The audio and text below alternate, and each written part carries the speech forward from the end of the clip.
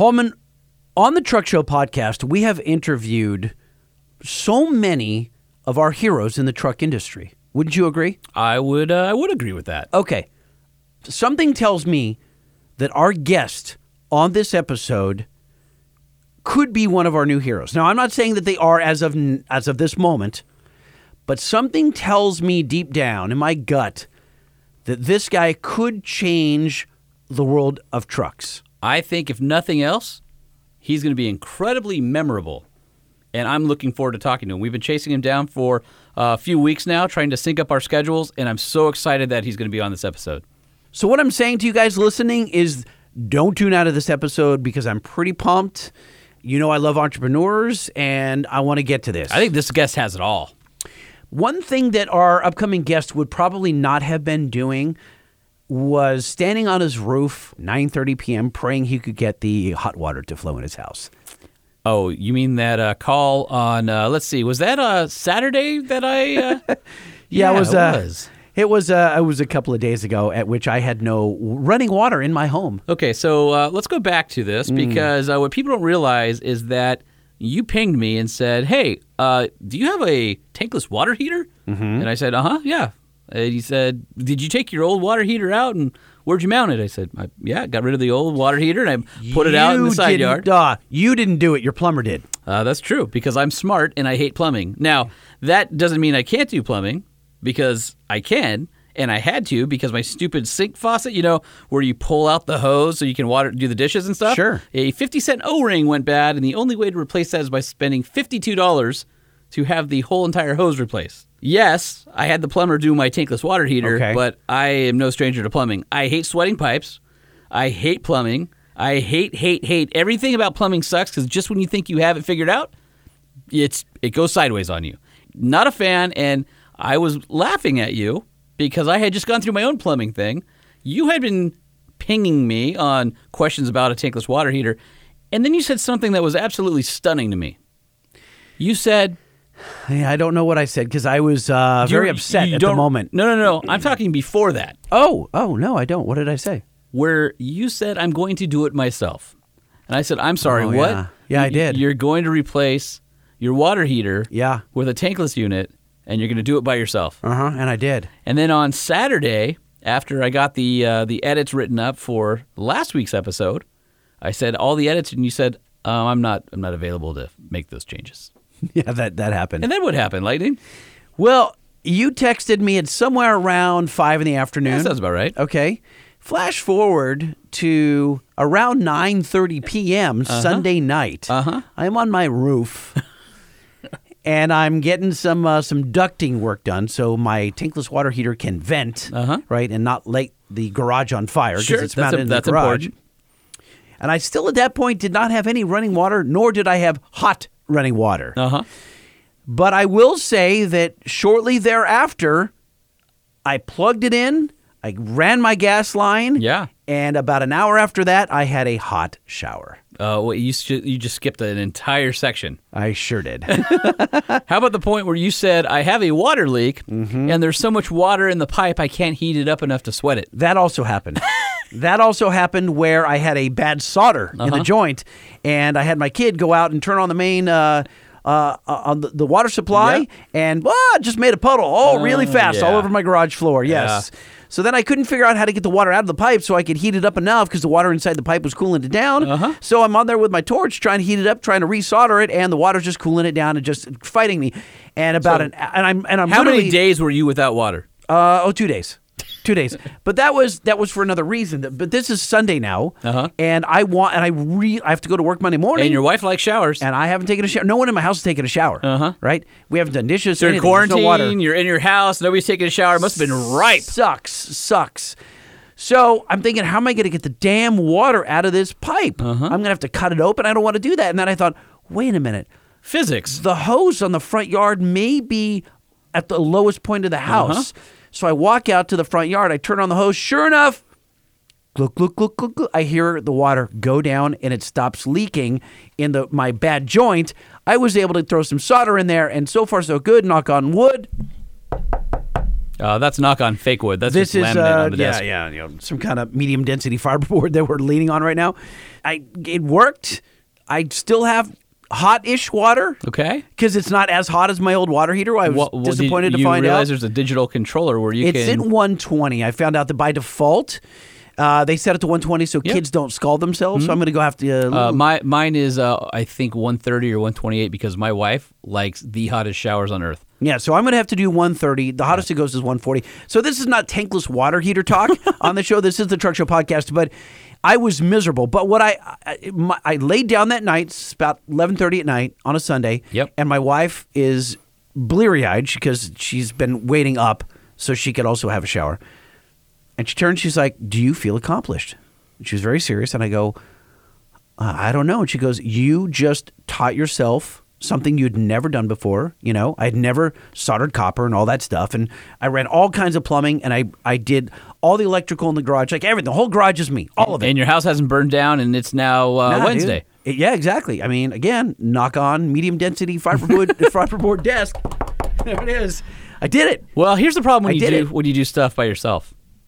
I YouTubed a lot. I will tell you that. You don't get that 5-year, 100,000-mile warranty. You sure don't. Do you even get an installation warranty on your tankless water heater? Do they require you to prove it was done by a professional? Yep. So I got nothing. I have, defects in workmanship on the device itself. Oh, interesting. But I don't. What did you end up with? What brand?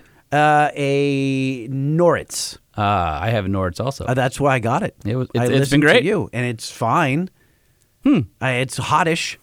Well, it's hottish. I think that's a user error. That's easy to fix. It sure might be. But listen, dude, I plumbed it, and I was pretty pumped. And at some point, I'll have you over, and you can look. And I thought you were going to say you're going to have me over for a shower, and I'm like, I'm just looking at the water heater in the garage. No. I have no interest in having you in the shower. Okay, thank you. But I think that you will be impressed with my plumbing prowess. Oh, plumbing prowess. By the way, opening up at the Troubadour. Is the Troubadour this time? Yeah. I was thinking the Wiltern. Well, you have to wear a mask. Uh-huh. Yep. Yeah. And you have to stand together 6 feet apart. Yeah. Exactly. But the band will be there. Yeah. Now, the band is kind of spread out. So is the mosh pit, as it turns out. The whole floor's a mosh pit. You can't reach each other. You just spin around with your arms flailing. You just stand there and pogo. That's exactly what we're going to do. You know where else you can socially distance? At a Nissan dealership? I was going to say in the cab of a 2020 Nissan Titan. Because there's a lot of room in there. A lot of room. I think if you sat in the front seat driving and you had somebody in the passenger side rear seat, I think you'd be good. Now, you talked about warranties. So I need a warranty on the stuff I just installed.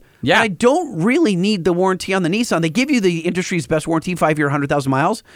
But you don't need it because the truck doesn't break, unlike my plumbing. Well, we'll see. All right. Well, if you're interested in a new truck, half-ton, Titan XD from your local Nissan dealer, check them out, nissanusa.com. Check out the 5.6-liter Endurance V8, zero-gravity seats. Could we say with the utmost confidence, Holman, that it is the sexiest exhaust note on a truck?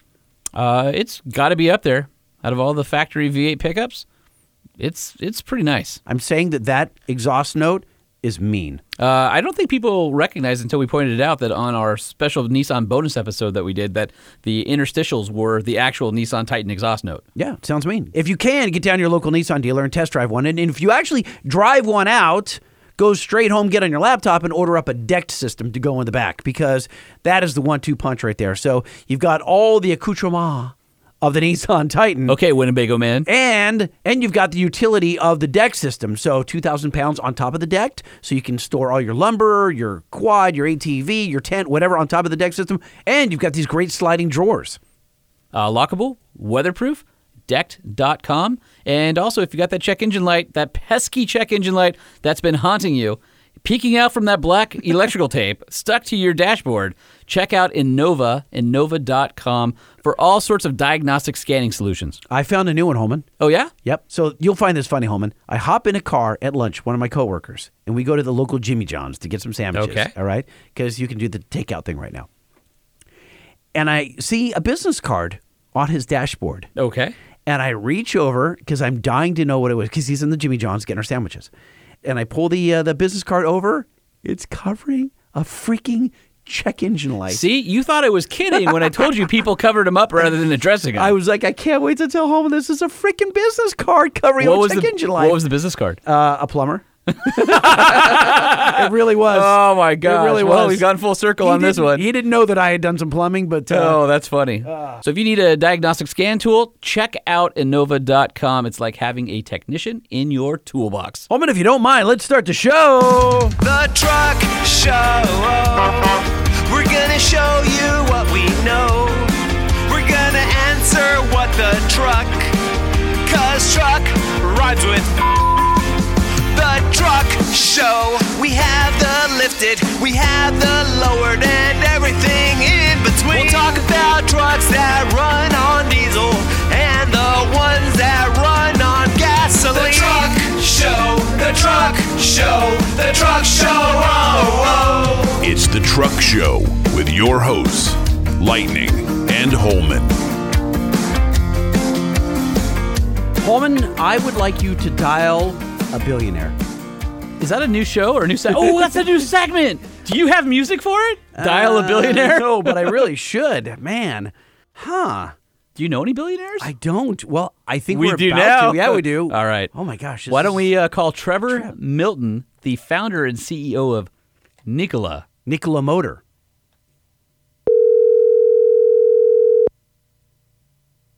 Hello. Is this Trevor Milton? This is him. Trevor, it's Lightning and Holman Truck Show Podcast. How you doing? I'm good. How are you guys doing tonight? Fantastic. Don't move. We have a quick intro, and I must preface, it's a little embarrassing. What does it take to be an entrepreneur? What does it take to be an entrepreneur? Quit your job and get a loan, and don't let anyone tell you you can't. Go into debt and don't look back. Don't worry, there will always be another crappy job. This is what it takes to be an entrepreneur. So we've never played that for a billionaire before. No, we haven't. And it might be the last time we play it for a billionaire or soon-to-be billionaire. He's going to hire somebody to come kill us now. I don't think he would do Just that. play it again. No, seriously, play it again. That's All right, here we Okay, go. Here we go. What does it take to be an entrepreneur? What does it take to be an entrepreneur? Quit your job and get a loan, and don't let anyone tell you you can't. Go into debt and don't look back. Don't worry, there will always be another crappy job. This is what it takes to be an entrepreneur. Or we could. Do you want to play on the other alternative we were thinking about playing? No, stop. I want to ask Trevor, is the jingle accurate? Does it describe Are his you on life board? story? I don't know. I just started kind of dancing a little to it, so I don't know what it was, but it just made me happy. So It is happy. Well, okay, so the lyrics are about the fact that you risked everything, and you can always get another crappy job, but you decided to follow your dreams And go to the bank. and go to the bank, take a loan, risk it all, And start a new company. and be an entrepreneur. yeah, it's. I saw this quote today. It said, "What are you most proud of?" And they said, "Trying." Yeah. And that really stuck with me today. You know, it was like a really powerful thing I saw, and I usually hate those memes, but it was really powerful because the thing I'm most proud about in my life is trying, because I've had my ass kicked so many times in life. It's so wonderful to just feel like you gave it everything you got. So let's. I'll just put this out there. So we don't know each other. We sort of know you through Dave, and we had him on to talk about the Badger. But we're hoping that we Dave could, Sparks of Yep. Diesel Brothers fame. But we were hoping that we could kind of expand to talk more about not just that product, but also what's going on in your life and Nikola, and from an entrepreneur standpoint. But you and I are connected on LinkedIn, and I have been. I have to tell you, I'm really impressed with some of the interactions right now. Obviously, going through a tough time with COVID and people losing their jobs and stuff. And I've been blown away. I've seen, it's got to be 5, 6, 7, probably more than what's been in my feed, where somebody has said, hey, I'm a automotive engineer, I'm a designer, I just lost my job, I'm looking for something. And the first person to respond is the CEO of Nikola saying, send me your resume, we're hiring.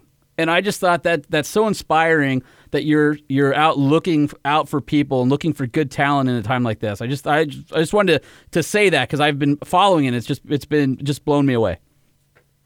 Well, cool. I didn't even know you were following. That's awesome. I mean, I should have responded to more, and then I would have that. But look, here's the thing. To be honest with you, I just have this big soft spot in my heart for people. Like, it hurts. It hurts to see people like would have no hope. And I've spent countless hours every single night. I've probably added like 4 or 5 more hours to my work schedule every day since this coronavirus has started, just trying to help place these people that have been affected. And a lot of them I'm trying to hire, because our competitors are laying everyone off. And so for me, it's like the greatest chance of my life to hire people that have 2 decades of experience, and you got to be an idiot to ruin the loyalty of these employees. And so I've just been really lucky to be able to bring a lot of people onto Nikola. We've already hired a ton of them. We're going to hire hundreds more, and I'm very active on LinkedIn. I mean, very active every single day. And I think my wife is not too happy about that. It's like, what's that ding? You're like, just hiring more employees. Don't worry about it, babe. Is that scary to you to say we're hiring hundreds of employees? Because you've run businesses before, small, medium size, where it sounds like the biggest organization you've run to date, correct? Oh, by far, yeah. Definitely the biggest to date. And it is a little scary, but the thing is we need these people, and we've got the money, and we're getting ready to go public or merge in about a month to a month and a half. We'll be listed on the NASDAQ as NKLA, and the investors have just given us a ton of great capital and confidence to get these vehicles on the market. And so the coronavirus didn't hurt us like it did the rest of the country, because we were pre-revenue. We weren't already building. We didn't already have vehicles coming down the factory line. So we were really lucky in 2 ways. One, we were pre-revenue, and number 2, that we deal specifically in trucking. And right now, what's going crazy? Amazon. Everyone is shipping more goods. They don't want to go to the store. So we got really, really lucky that we picked an industry that was almost recession-proof. So a quote was that I just read, "I founded the company to completely disrupt the energy and transportation market. I knew that Nikola would not be successful if it only sold vehicles like other manufacturers do. Much like Amazon, we knew vertical integration was key. From day one, our goal was to integrate the truck and the energy it consumes into a single solution or lease payment." Huh? Lightning has smoke coming out of his ears. You guys are like better than Google. No, seriously, you're better than Google here. Like, I'm not kidding.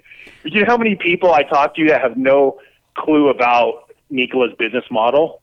First of all, you guys are awesome for actually understanding it and asking about it. So I'll give you a quick 10-second on this. Really, it comes down to the fact that Nikola is an energy company. That's what we are. We want to replace oil companies. And this is crazy. Every truck that our competitors sell, they'll only make $10,000 or $20,000 on a truck.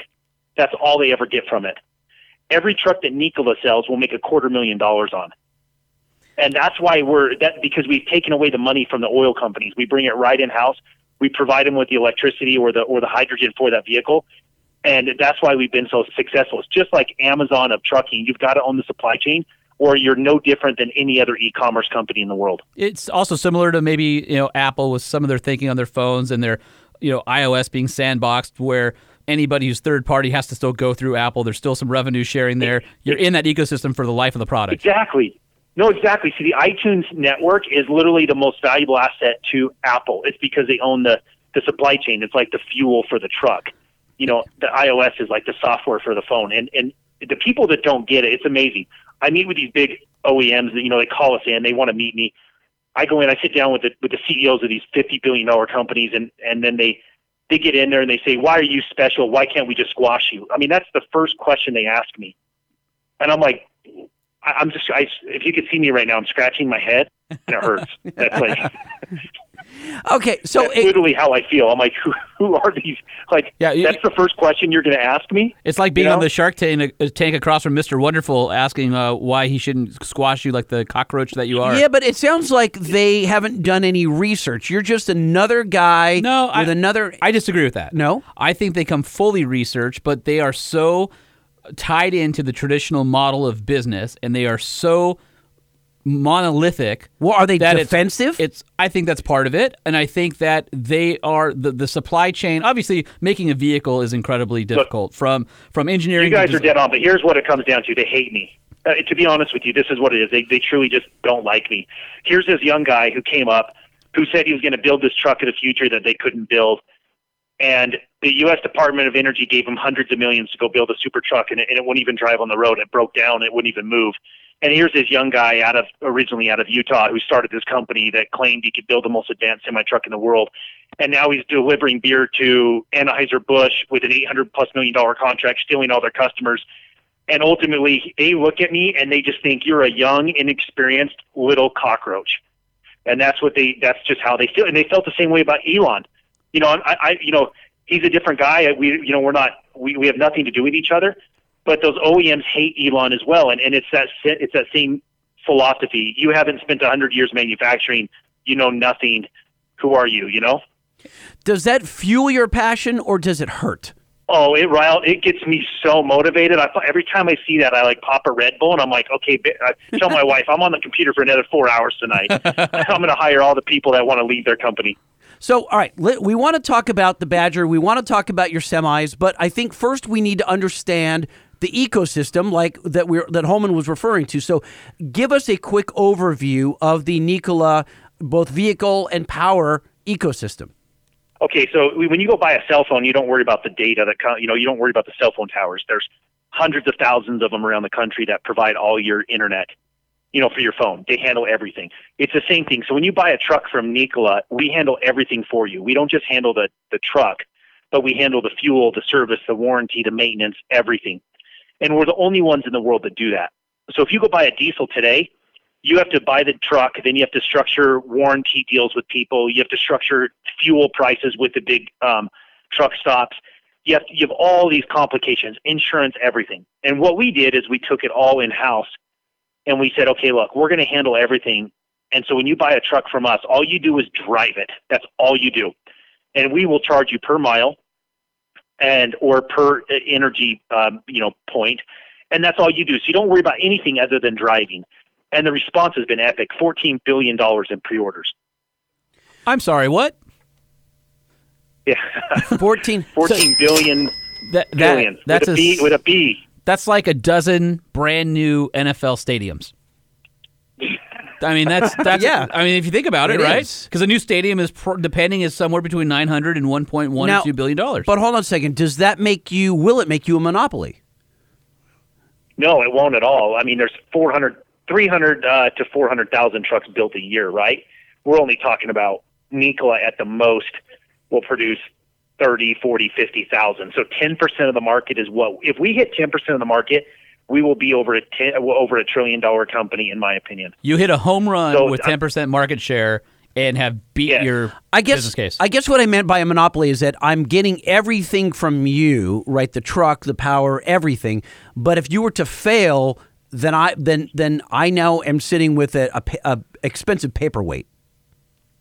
It is true. I mean, ultimately, if big companies fail, there's a lot of bad repercussions that come from it, right?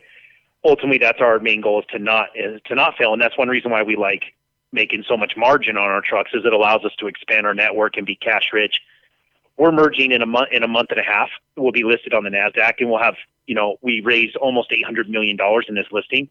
We'll be sitting on almost $1 billion total, and so we have no debt in our company other than a few tiny machines, and so we've been really lucky to be in that position. Well, I wanted to circle back to the $800 billion or $800 million. Yeah, I was just going to talk about that. That was just like my bonus last year. So I mean, that doesn't really sound like that much. No, like $800. Oh yeah, that's right. Sorry, yeah, 800. That's why I'm a podcast guy because I wasn't good at math.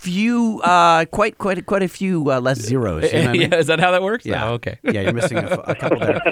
And so, talking about that number, this has got to floor you. Look, I know you're an entrepreneur, and we talked about this, and I'd like to, I guess before we get on to the ecosystem and the Badger and the fuel technology. Why don't we take him back? Because I'd like to hear about his kind of the history of the successes and failures on your path to where you're at today with Nikola. Because I think that's as important as the products are and as important as the revolution that you envision for the industry that you guys are trying to push forward. I think it's important for our audience, our listeners, to kind of hear, what did you have to go through to get here? Like, what built those strengths or those decision-making ability? What did you lose? What did you gain? So let's go back in time. That's our way back in 1987. Okay, listen. Oh, then the heart should be synthesized then. Look, this is the very best part of the whole of everything. This is the story that I love more than anything talking about in my life, because the thing I teach inside of Nikola is it's okay to fail. It's what I teach and preach my engineers. It's okay to fail. You will not be held accountable for failing. When I was 6 years old, my dad was the manager for Union Pacific Railroad. We moved from Utah to Las Vegas, and I grew up on trains. I grew up driving locomotives. So he sent me you don't know. Right? You just wait a whole. You just said the magic word that made Lightning basically have hearts coming out of his eyes. I was the heart emoji, right? Hey, good thing I called from my cell phone. Where's the noise for the locomotive, dude? Come on, where's the noise for the locomotive? Dude, I don't have one. But listen, I have been on this podcast asking anyone if they work for. You want train rides. Right? I want a train ride. And everyone's like, nope, you got to be union. It's dangerous, blah, blah, blah. I'm like, please, I just want a train ride. I'm just glad that I called Trevor so his number's in my phone, because you would stalk him. You're a dick. I want to know him. I know you do. It's creepy. I can totally get you a ride on a train, okay? Oh, don't say that. Even better is this. I'll tell you in a minute what I'm going to do. But so just hold out for that. That'll create some anticipation. But I want to tell you about the story when I was young. Because this is like what changed my whole life. I was 6 years old driving on this locomotive, and the engineer was telling me about these drivetrains of these locomotives and how they have electric motors at the wheels, and they're the most powerful things the Earth has ever used to move freight. And I was fascinated. As a 6-year-old, all you see is these cables and energy, and you're just totally fascinated. And I remember clear as day driving in that locomotive, and he looks over at the highway, which is parallel to the rail track, and he says, Trevor, one day they'll be smart enough to build a locomotive semi-truck. And it was like this gigantic light bulb in my head went off. And that's why I tell people, you never know what one statement will change the course of everything in future. Because for the next 30 years, I spent my life trying to build that locomotive semi-truck. And I did. I was the first person in the world to build a locomotive semi-truck. I went through 5 companies. 3 of them were good. 2 of them bankrupted me. I lost my home. I went into short sale. I lost everything I had. I failed. It absolutely kicked my butt. I remember selling my guns just to get out of the city to move to another city to work. Not guns. Don't sell those. That's the last thing. Listen, dude, I didn't have food in my closet. My gun was the last thing I was going to sell. Oh, dude, I hope you had at least like that last 1911 that you're like, Betsy, we're not going to part. No, it was just a total piece of crap, but it was okay. I was like, for me, it was just heart-wrenching to lose everything in my life. And I literally thought at that moment I had no more hope. And this is why I work so many hours online with like LinkedIn to provide hope for people. Because hope is like the most important factor in someone's life to get out of poverty and get out of the bad situation they're in and to succeed. And so that was what I learned through these, I didn't just lose my stuff. I lost my parents' money. I lost my family's money. I lost my relatives' money. It was miserable. So you fast forward through these 5 companies, and they all kind of had to do with this journey in life. Started out with cameras and alarms, and moved into software for online merchant systems, software for that's very similar to control of vehicles now, into engine technology, into hydrogen storage, and then I finally got my break. I sold my hydrogen storage company to a big group called Worthington Industries. And that's what propelled me in my life to build Nikola, because at that point I had money and I was able to pay off all my debts. I went back and I actually paid off a lot of my old investors that were in my old companies that failed, and I didn't have to do that. Wow. I was like, I made amends. I was like, you know what, even though I'm not obligated to do it, I want you guys to know that I know how much your money meant to you. Did any of those people come back to you? Did you was that relationship building where they were obviously thankful to get their money back, but did they believe in you? Many of them tried to sue me again. It was really sad. Oh, wow. No good deed ever goes unpunished in this life. But you know that you did the right thing. Hell yeah. You know what? I woke up, I never felt better in my life, and knowing that and now a lot of them have turned the corner. They call me and appreciated and sent me emails saying, hey, I was really wrong. I'm very sorry. Because they were very upset, and I don't blame them. Look, when you lose everything and you invest in someone, you're investing in that person. And so I felt a personal responsibility to go back and help these people, and I've done it. I've gotten, most all of it all taken care of for the ones that I can get a hold of. And I'm just so glad that I did that. And that's where, then I used all that money that, what I sold that company to build Nikola. And that story is just crazy. The story to getting here to where I am today is just nuts, because the odds were, 5 billion to 1 I would ever make it. And how I did it still is still a mystery, How did you reinvent yourself after those failures? Because some people just give up, or they go get a job for somebody else. They work for someone else. They're like, I've tried the entrepreneur thing. I opened up the boutique, or I tried consulting, whatever I did, and it was too tough, and I'm over it. I'm just going to go get a 9-to-5 somewhere. That's what happens with many, many entrepreneurs. This will be kind of the heartstring part of my life. Is the one that's the closest to me in my personal life. Is when I was young, I was 8 years old. My mom was diagnosed with breast cancer, and it spread through her whole body. And by the time I was 14, she had died. So I watched her from my entire childhood, essentially slowly die and cough up blood and go to the point where her arms were as thin as my fingers. And I remember so many times where she would get up and try to get out of bed, and she would fall and just start bawling, because she just would never give up. This woman was the greatest inspiration of my life, and she would never, ever give up. And I know it's hard on a podcast, but I remember those times when she would not die because she refused to die. She literally held on until her kids told her it was okay. And that's what affected me in my life. I don't understand the word give up. What happens is people put me in a corner and I lose everything. And it's like even a better version of Trevor comes out, and it's like then I start in hyperdrive and I start thinking about everything that what did I not think about? How can I do this different? How can I be better? What can I do? How do I just work harder? What did I not do right? And I just kept, and that was what my mom gave me. My gift in my life was to never give up. And that means not the 5th time or the 10th time. That means like the 50th time. And that's why most people don't ever make it, because they give up after number 5 or 10. You're never going to make it until you've absolutely just been clobbered 50 times, and then you finally get a break.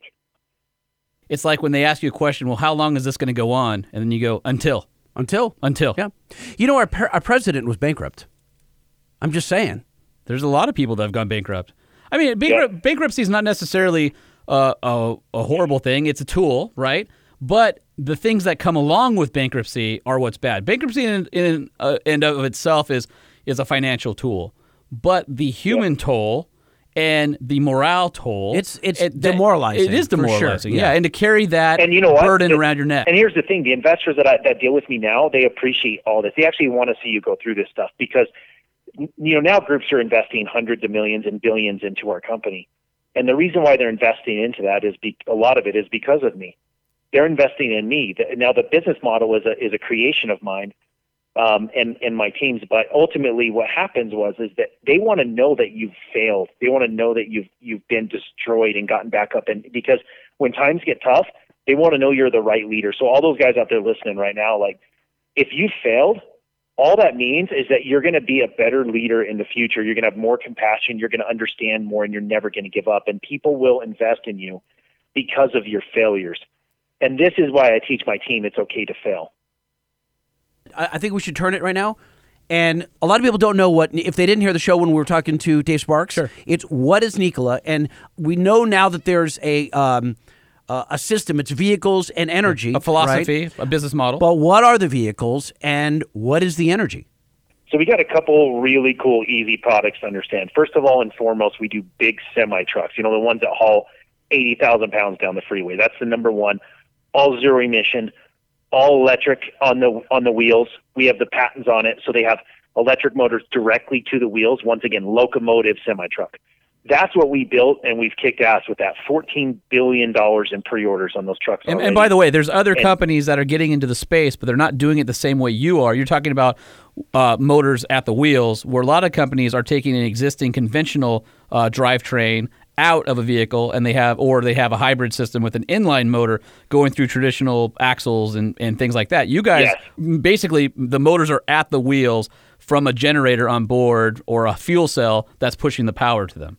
Exactly. And look, to be honest with you, the only one that knows anything about anything out there in the world is really Tesla besides us. These guys they're building something very similar. It's a battery electric truck. We build both battery electric and hydrogen electric, so you can order either way because each one have their own advantages.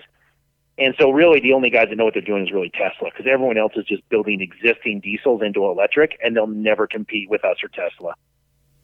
So you're starting out way far ahead of them. I mean, is it because they're strapped to old school technology, and it would mean kind of they'd have to bury their old business and start anew? Yeah, it is so complicated. It's cool though. This is like the easy way to understand this is to, in order to build a futuristic electric semi-truck that can compete with us, you have to scrap everything you have on your existing platform, because these guys have got body controllers, or these like little controller, these like computer systems on their vehicles from like 20 different suppliers on their vehicle. It's a total mess. And so this is why you don't get you buy a $200,000 Mercedes, you still can't over-the-air update it. But a Tesla, you buy in 10 seconds, your car is like rebooted, with some cool new stuff in it. That's exactly like what you have to do. And so Nikola did the same thing. We started fresh from scratch and built an entire platform around a supercomputer system. And so that supercomputer system is what controls the whole vehicle. And us and Tesla are the only groups really in the world that know what we're doing around this type of technology. And so that's kind of where that kind of gives you an idea like why these guys can't do it, because they keep calling their suppliers like, yeah, we need this and this, but the problem is those systems can't communicate to each other. They don't work. They're all on different platforms, different bootloaders, different code, different source, different security protocols, and then by the time you're done, you've lost 20% efficiency and your vehicle's worthless. So what happens when you're looking at a clean sheet approach to a vehicle, whether it's a pickup truck, whether it's a semi? And we started the show by talking about how you're hiring and looking for good engineers out there that probably, for lack of a better term, have learned bad habits at the other manufacturers. How do you level set with new employees who are smart, brilliant people in a traditional OE environment, but now they have to think completely differently when they come to Nikola? No, he hires 17-year-olds. That are interns? Exactly. It's the only billion-dollar company that's all interns. Yeah, exactly. No, he's hiring the fry cooks out of McDonald's. You know what I mean? Hey, they all work for free. They'll never be paid. So, most of these guys are actually dying to get out of their environment. They hate this like old school philosophy. They want to work on stuff that changes the world, and they've been told to stay in this box their whole life, and they're just waiting to get out. It's like the Tiger movie. These guys have been in cages, and they're just, this Tiger series. You just want to leave, man. And that's just what it is. You just let them out of their cage, and these guys just turn into awesome people.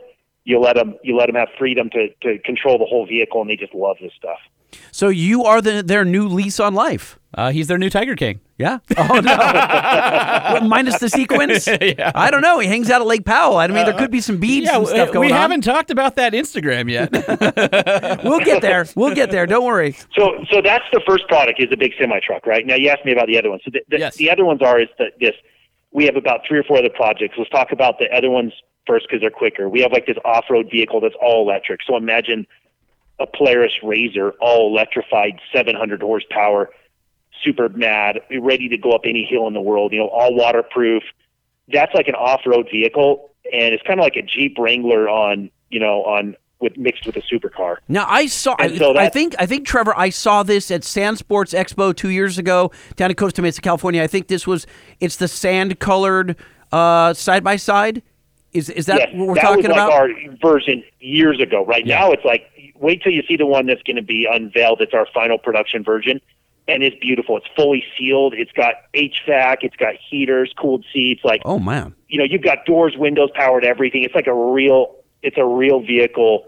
The best way to think about it is like a Jeep Wrangler mixed with like a supercar, with like a Ferrari. Yeah, with a Ferrari. Well, sounds like an electric like a super sand car. The first version of that is, I think, really kind of how we got introduced into Nikola as a brand from like the Enthusiast Media and Four Wheeler Magazine and stuff. When we saw that, and that was sort of the first thing that we kind of, eyebrows raised. Okay, who are these guys? And then we've sort of followed the trajectory from there.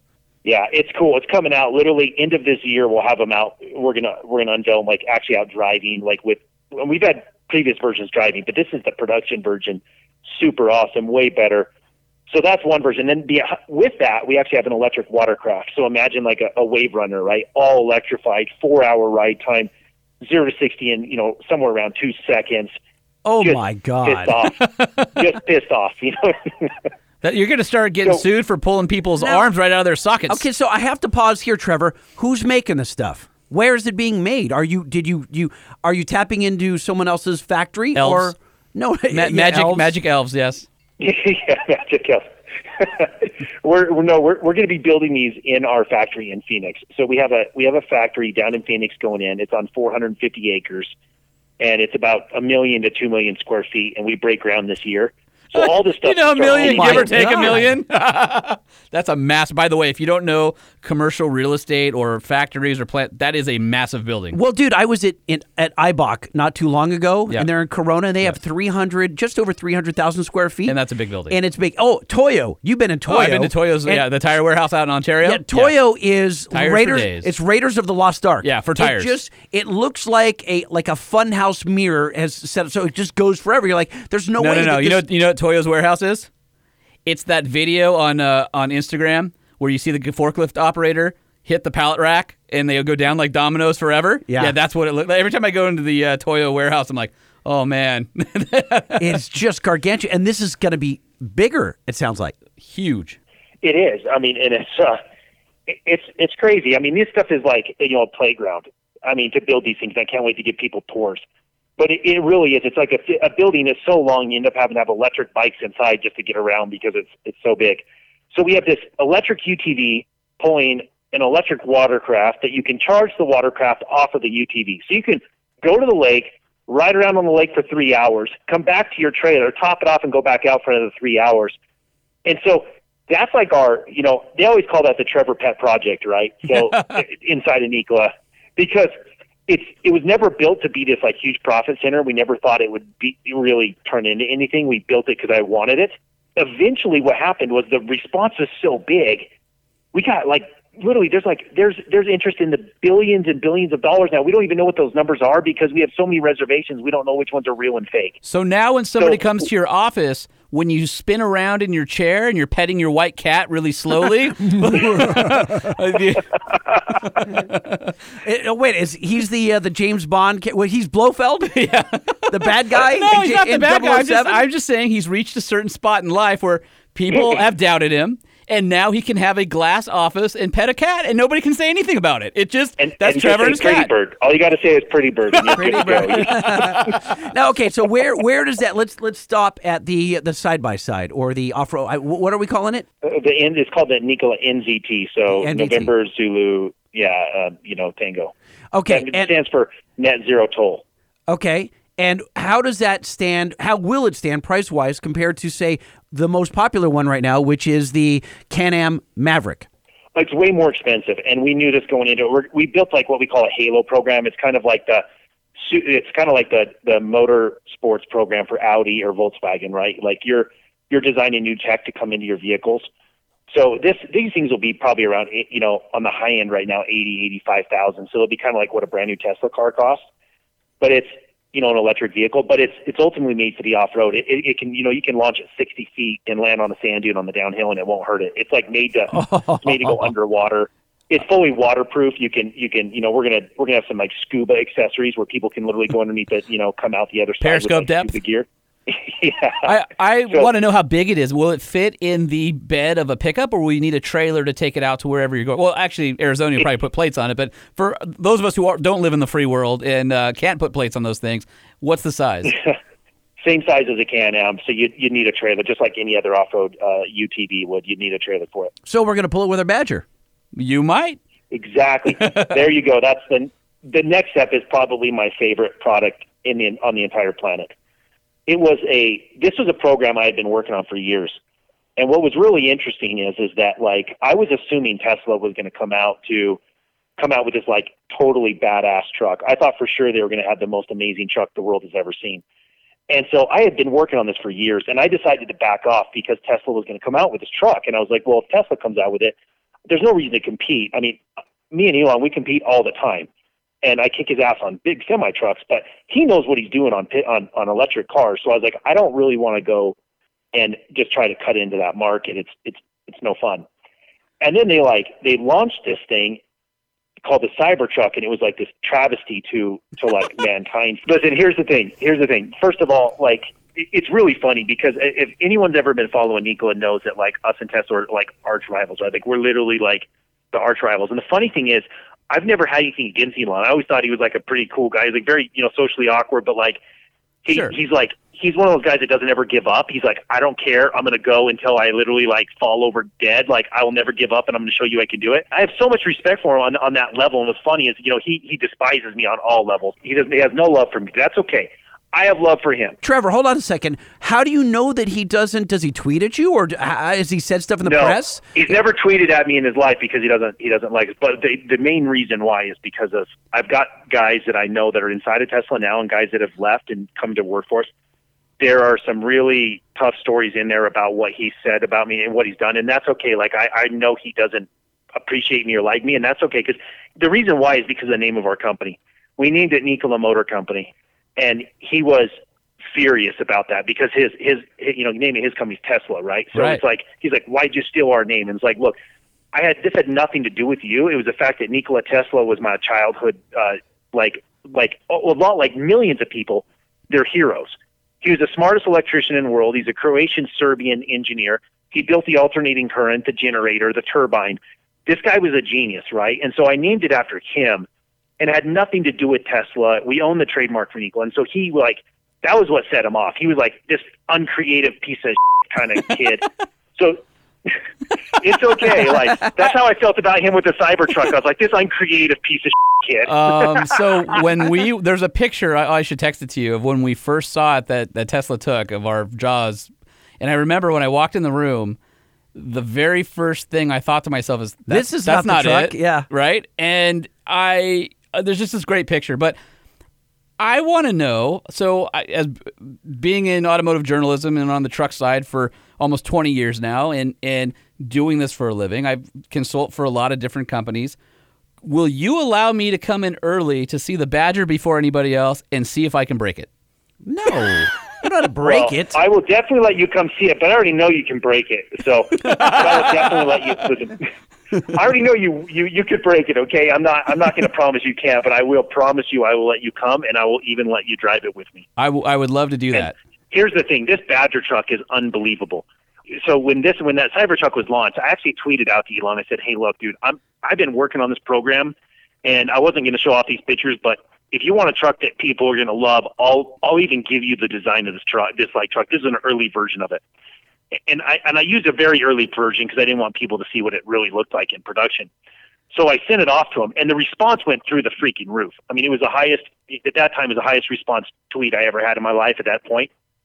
And people went crazy over it. They were talking about how amazing it was and how it's the greatest best looking truck they've ever seen, and why couldn't Tesla build it? It went so viral, and people were so excited that I was like, you know what? Maybe I really do need to build this thing. And so we ended up just putting our team back on it, because once I saw that truck they're building, I've driven trucks my whole life.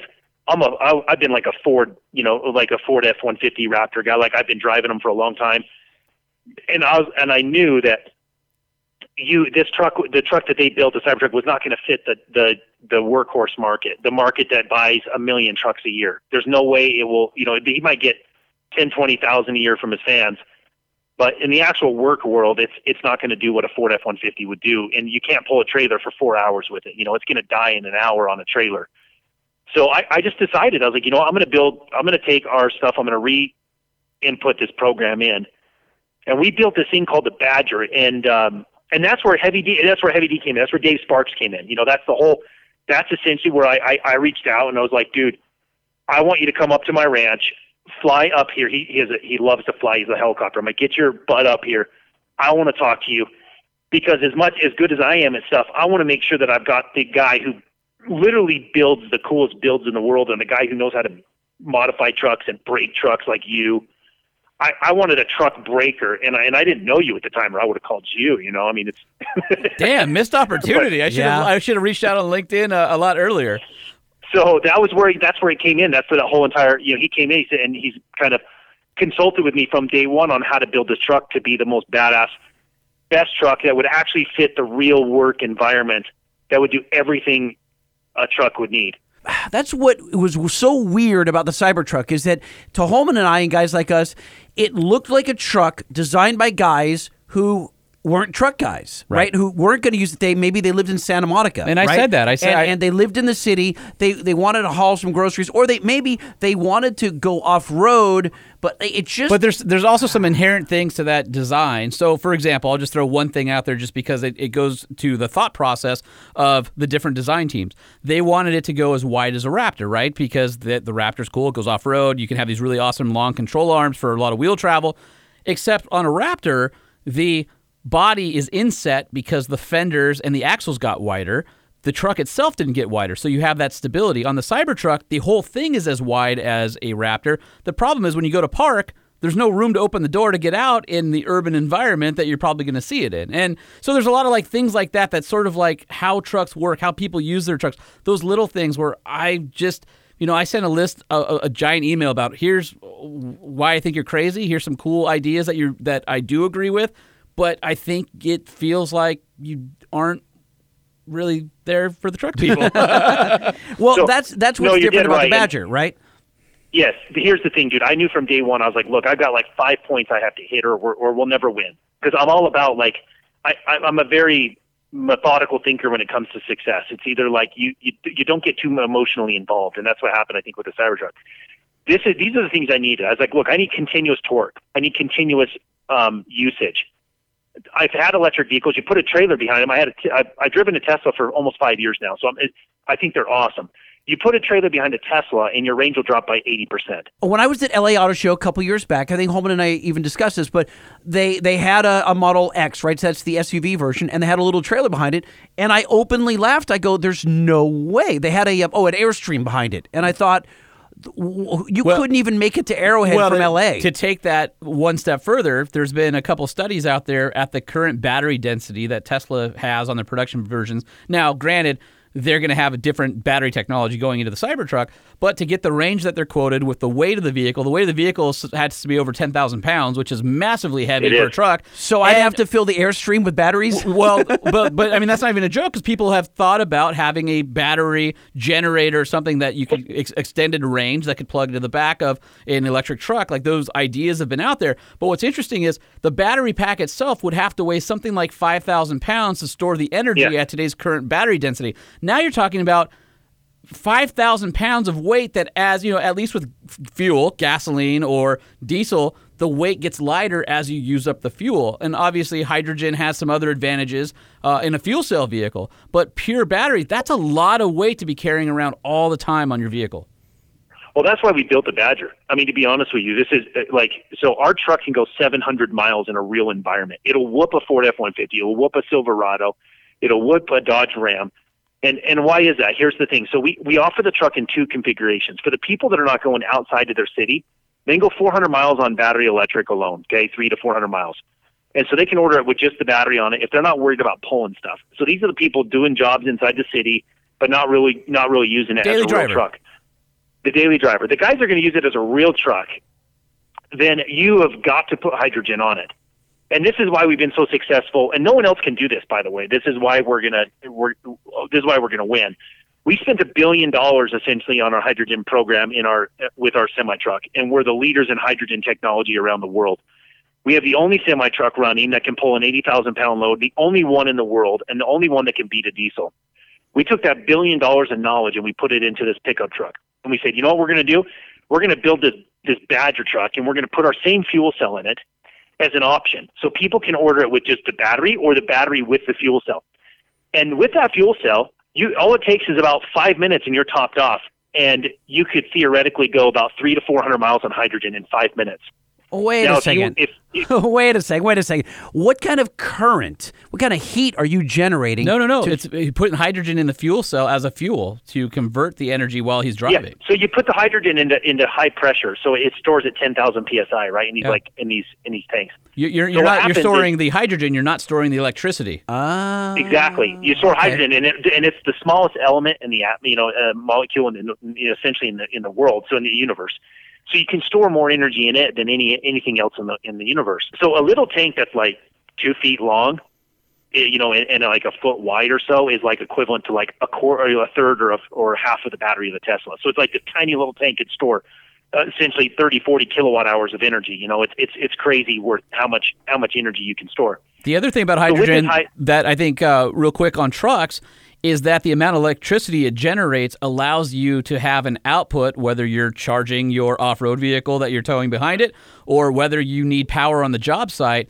A fuel cell can literally power attractive houses if it's done right.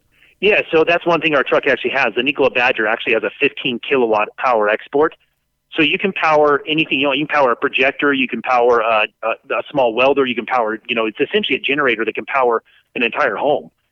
And that's what's so cool about the Badger is we built this thing to be a true vehicle, and it has a plug. You can run it anytime you want, and it runs off of our. You can run that 15 kilowatts for dang near, probably around 60 or 70 hours before it would run out of energy. And so if your power went down, you could plug your truck into your house and power your entire home off a 240 volt, 15 kilowatts off of the Nikola Badger, while the rest of your entire neighborhood is down. I think electric cars are great. I think all the benefits of electric, from the 100% torque at 0 RPM, the responsiveness, all that stuff. But when you get into a hauling, towing, using environment, so we've had Bollinger on before, and one of the things they talked about is, it's the B1 and the B2, they're adventure vehicles. But the problem is the range is 230, 250 miles. I can't get to the desert to where I want to recreate from Orange County, California, to the desert and get back. I can't go on an adventure unless there's a place to plug in. And you have some of these other upstarts are like, well, we're going to put all of these, fill-up stations in national parks. But it's an adventure vehicle. I don't want to go to the national park. I want to go to the backcountry. Exactly. I mean, look, this is the reason why hydrogen's so good in certain applications. Look, hydrogen in some applications is a terrible idea. But in this situation where you're talking about long range, fast fill, you want to go from LA to Denver, Colorado, 20 hours in an electric vehicle stopping and charging, and you can make it there in half the time or a quarter of the time in a hydrogen vehicle. Anytime you have consistent use or high load or trailers or weight or long range or anything, you have to go hydrogen, and that's the advantage with hydrogen. And we're putting up 800 hydrogen stations around the country. So that's the number one problem that people say is, oh yeah, well, okay, hydrogen's so great, but there's no charging infrastructure, right? That's true. Nikola's building it right now. Give it 5 years, we'll have complete United States coverage. So if you can just wait 5 years in your life, you'll have complete coverage. And we're going to be having coverage in most of the cities that we're going to be selling this in first anyway. So if you can buy a Badger from us, you'll have hydrogen in your area, because we're only offering in areas where we build our network out first. So it's not really that big of an inconvenience right now. But within a few years, you'll have complete United States coverage, and you can go from coast to coast on hydrogen. And you're talking 5-minute fill-ups, and you're off for another. Our truck will go 600 to 800 miles on a single charge. So you're lowering the barrier for somebody to consider a new fuel, and by putting the infrastructure with the truck and where you intend it to be sold. Yeah. This truck is beautiful. I'm telling you, you've never seen anything like it. I'm going to show it off probably around in probably sometime in December or January. That's where we're going to unveil, somewhere around that time frame, we're going to unveil it to the world. Like the real life one, the driving, beautiful, kick-ass, real metal panels. I mean, like the real truck, power seats. Like, we're not talking about the pushers everyone puts out there as a fake vehicle to show that what they're doing. We're talking about a real vehicle, like, fully functioning. And that's going to be awesome, because that truck there, when you see it, your jaw will drop in a different way than it dropped when you saw the other vehicle. It's gorgeous. I mean, if you're listening to us right now, when you get a second, or if you're driving a truck, pull over to Rest Drop, NikolaMotor.com. Or go to Ag Truck Show Podcast. We've got some assets from Nikola that we'll put up on our social as well. So check that out. Trevor, how did it get the name Badger? I don't think we talked about that. Yeah, so ultimately, everything we've done up to this point all had like the number system, right? Number 1, number 2, number 3, like Nikola 1, 2, 3, all that stuff. And I wanted something that just really stood out. It was the Badger is the most fierce animal in the animal kingdom, and it literally is. It's they call it the Badger, the honey badger, whatever. All these, it is the most fierce animal in the animal kingdom. It's been rated that, and it's the only one that can get bit by a king cobra and it'll fall over, it'll pass out, it'll wake back up, and it'll go kill that king cobra. So It's this animal that is just fearless and it's unstoppable. And the idea behind the Badger is we own the trademark on it, and I wanted something that was absolutely fearless and unstoppable and could go anywhere and would just get back up and eat everything alive around it. And this is going to be my greatest vehicle I've ever built. We've already changed the world of transportation with the hydrogen truck. We've accomplished everything I've ever dreamed of in my life with that. And now I get to go out there and I get to show, Ford, GM, Dodge, all these guys how to build a real truck. And it is going to whoop the shit out of these guys. And it's not just a short spurt. It's not 0 to 60. It's 0 to 100 miles up a hill, pulling a full load. A real truck. What is a full load on the Badger? Truck, it's going to be rated at over 8,000 pounds on the towing, but theoretically you could go, we're working on air stuff on the suspension, which Dodge already has. I mean, there's just common components you can buy already on the market, but it could go up to, we're going to show it pulling loads up to probably 14,000 pounds to show how badass it is, but it's not going to be rated for that for the public. We're going to put a lower rating just for safety of around 8,000 pounds. But this thing it's a full-size pickup truck. So essentially like the size of of an F-150 was our biggest target market. Who do we want to take, who do we want to take down? We want to go after a market of 1 million trucks a year.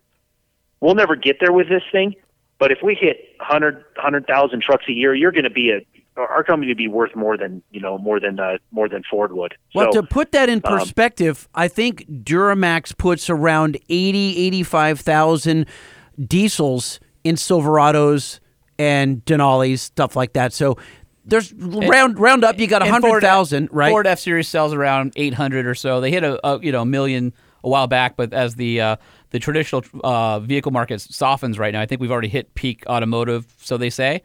They're around, I think, 800,000 units a year. That's a lot of trucks. That's a lot of trucks. So the styling cues, let me ask you this, because you said you've driven a Raptor. It sounds like you are a real truck guy, which maybe Elon not so much, but you're a real truck guy. You took all of the great styling cues from all of our favorite trucks.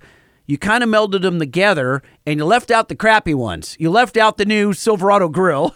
You left out... That hasn't grown on you yet? No, it hasn't. I mean, I think the High Country, The High Country looks nice. The High Country's fine, but that's why everyone's going GMC on this one. Yeah, the GMC with the molar? With the molar grill? It's true. Yeah. It looks like a giant tooth. But here's the thing, dude. On styling, if you notice anything about Nikola, everything we have is absolutely stunning. Yeah, we've gotten award. I mean, everyone that's called us has said we've never seen better vehicles in our life. Like, you guys have the best design. You're the closest thing to Apple we've ever seen outside of Apple, and it really is around style. I mean, the style. Like when I built that truck, I sat down with my designers and I designed the entire thing with them. I was like I flew to Italy. I was working with our designers in Italy, the guys that help all the amazing supercars. Like I sat down with the top designers in the world and our team as well. And I told them everything and believe me, they came up with hundreds of versions that looked hideous. One of these days, I'll show you the versions that we came up with. Oh, we'd love to see them. And I'll have to show them to you. I literally have probably 100 different versions of that truck that we looked at before we finally came to this compilation of what we wanted.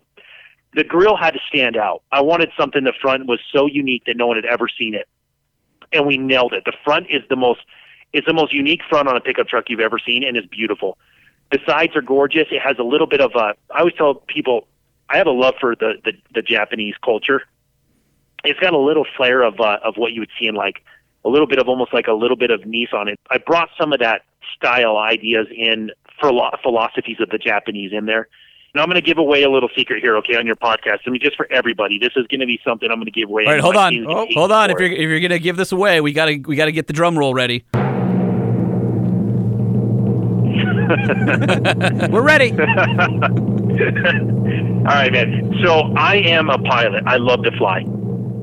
In aircraft, they have these rails, and these rails allow you to move seats forward and back, and they're like specific rails to aircraft, and they use them in all kinds of cargo, and they're very, very well built. I've implemented these rails throughout the entire truck. On the top of the truck, where light racks can go, on the back of the truck, on the back top of the entire bed, inside the bed, on top of the bed, in the cab, everywhere you go, there's these rails. And what's so cool is with aftermarket tie downs you can get from anybody, and these connectors, you can literally create anything you like. You can tie anything down on the truck anywhere you want, including the inside of the truck. It's on the walls, and it's like literally you can like clip this in, and within 5 seconds you can tie down a refrigerator in your back seat. And it literally came from my aircraft background. That's like they love it. They love it. They're going wild. They're going crazy in the back. Actually, that's just me and Lightning clapping. A lot of us. All right, well done. Wow. And here's one other thing with that you're gonna like. We put 12-volt outlets or 12-volt connectors, Deutsch connectors, all over the truck. So when these aftermarket people go and build, they're not cutting in and splicing in your wiring harnesses. Like, why aren't these OEMs that smart? Where's that noise? Yes, thank you. Bring that audience back in. There it is. Thank you very much in the back. The guy in the back really loves it. Really loves it. Deutsch connectors for the win. Yeah. Deutsch connectors for the win. All right, I'll give you $5 if you can spell Deutsch right now. Go. DEU. How's it Deutsch? It's not DEU. No, I don't remember. But I remember my roof rack. Yes. Finding those connectors is a bitch. I know it's hard. I mean, and here's the problem with connectors like that is different colors sometimes mean different ports or different ways they fit in, and you can't. It's just the whole thing is Oh my God! I love them, but that is so. He has the free reign to create anything he can dream of in this truck. Are you anything you want? Are you making a dually? Not yet, but it could be done down the road. Okay. We're not doing it yet. So, Holman, wait, yes. Before we move on. All right. So it just occurs to me, yes, the front end of the Badger. Now, he talks about the Badger as a one badass mamma jamma, hold on. Will the base Badger be, let's call it Raptor Awesome Off-Road, and then will you have a Honey Badger would be even better? Well, hold on. Don't answer that. I want. So the front end of this, I want to see truck, some dude with tall black socks, tattoo sleeves, a flat bill go, yeah, I got a Honey Badger. He might. He might. I'm going to show you a character from Battlestar Galactica, and you're going to tell me that is the front end. That is a Cylon. Oh, it kind of looks like a Cylon. That's a Cylon. That's cool. And Cylons kicked ass. The chrome bad guys from Battlestar Galactica, that's the front of your Badger. Kind of looks like that. I'll give that nod to you. All right, I'll have to see it. I haven't seen it yet, but I'll check it out. CYLON. I'll check it out. And look, this truck was built for real truck enthusiasts. Like literally, like there's no more weird stuff you have to do to add light racks. It's all built there. The power connector's already there to output with the exact amount of watts you need. Throughout the entire truck, all these connectors are there. All these rails are there. Like everything is there that you want. And we actually build this thing with 35-inch tires, right? So the idea is that you've got the ability to. You don't need to go out and lift this thing where you screw up your entire lift system. And, the thing I hated about trucks is you lift them, and you they look them. beautiful, and they drive like crap. Yep. I told my team, look, man, everyone's going to lift this crap. Everyone wants a beautiful truck that's lifted. And it doesn't mean we need to add a 6-inch lift, but it means it needs to be able to handle a 35-inch tire without having the alignment going out of whack. You know what it needs to be? It needs to have big enough wheel wells that you package protect for the next tire. It doesn't grind. Exactly. There you go. It doesn't grind. And you need to that have was the whole idea. Look, that front axle needs to be far enough forward from the firewall so that you can turn the tires and not rub when they're at full articulation and full stuff. Couldn't he do like portal axles? Couldn't he? Well, he's designing it from scratch. So he can do whatever he wants. That's what I'm saying. Is like he could have the ultimate ground clearance. Sure. I'm just looking at awesome. I mean, that's the thing, dude. It'll outperform a Raptor in every category. It's got better travel. It's got better suspension. It's got better handling. It's got better rock crawling. It's got better center of gravity. It's got better everything. We're actually going to pin it against the Raptor. I'm just saying you're going to need... And the Badger's going to eat the Raptor. I'm just going to say that you need a endorsement from Sean Holman at some point. Just let me know. Trevor, you may... Now, I know he's joking, but I can say this from working with Sean Holman for 20 some odd years, and I worked at a radio station for 25 years, K-Rock in LA, and I knew Holman from being on the print side and the media side, and I was an enthusiast. So we teamed up to do this podcast a couple years back, and I ended up in the truck industry. I work for Gale Banks, who you may know, and we started this podcast, and I learned kind of some behind the scenes of what Holman was doing, consulting Jeep, consulting FCA guys, consulting Ford. I would say that it actually would be fun for you to give him a sneak peek because the dude's got chops when it comes to trucks, and he's not a guy from Silver Lake in LA going, well, this is what a truck should be, and I'm a writer. This dude romps on him. So that's the nicest thing you've ever seen. Introduce me and we'll make it happen. I love this stuff. This is like, I'm all about the big show and the reveal, and we're gonna sell out an arena for this thing like you've never seen. I mean, we're gonna have 10 or 20,000 people at this unveiling. It's gonna be something you've never seen before. It's gonna be a concert, you know.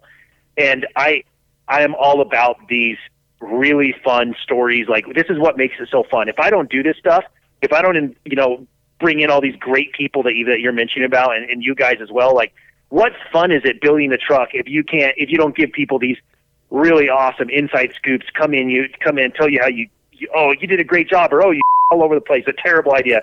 Like, this is what makes it so fun. So you line me up, and I'll do it. I'll make it happen. I think you didn't understand. I'm talking about the guy in the studio with me right now. That's Sean Holman. No, I know. I get that. So what I'm saying is, you guys were both wanting to come. I'm like, come on out. Or earlier you were just telling me once, so now I'm saying, look, both come on out. Let's make this happen. We'd love to. Are we coming to Utah? Are we going to Arizona to your new factory? What are we doing?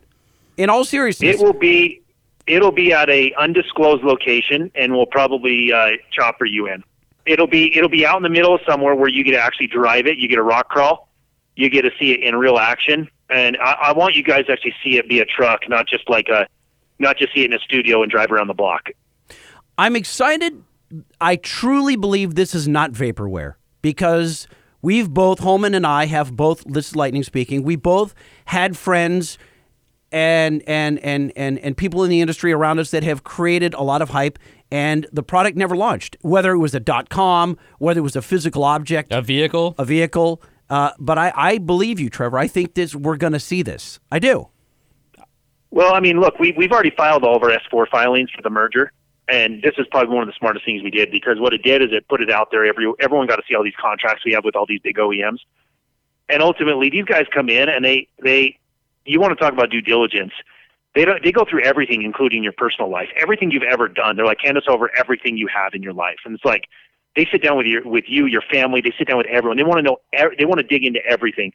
And what's really cool is that, like, these guys came in and they analyzed it. And while we're big competitors, for instance, like, we're really big competitors with, like, Fiat Chrysler. I've met their CEO. I've met the CEO of all these groups. And these guys are like, dude, we can't believe what you guys have done. It's really incredible. Like, we never thought that you guys would be able to pull this off or achieve it. And you go in, you sit down with the head of Volkswagen. They're like, they talk about how great Germans are, and they are with engineering, but they're like, they just, I can't believe it. They're like, how'd you do this? So we've been, not only have all of our investors actually done all the due diligence, but we've had most of the other OEMs into our building to actually come look at us, because we've talked about, like, hey, is there a potential to work together or not, or whatever? And most of it turns out no. They're like, they just want to know what you're doing. They just want to know everything you're doing so they can compete against you. But it's been, the S4 filings with the SEC going public, this is like the best thing we ever did, because it allowed everyone to see that we're not vaporware. There's true legitimacy. Everyone's done the due diligence, and there's no more question about, we've been called vaporware since we started. But luckily now we've been able to overcome that finally. It's a bummer, because I invested personally in a company out of Northern California, the Bay Area, that was building a two-wheeled motorcycle with a gyro in the bottom. So when you stopped at a red light, it stood straight up, and you sat in a pod, and it had some safety features, airbags and whatnot. But I'm an old school two-wheel freak, and I wanted this to be real.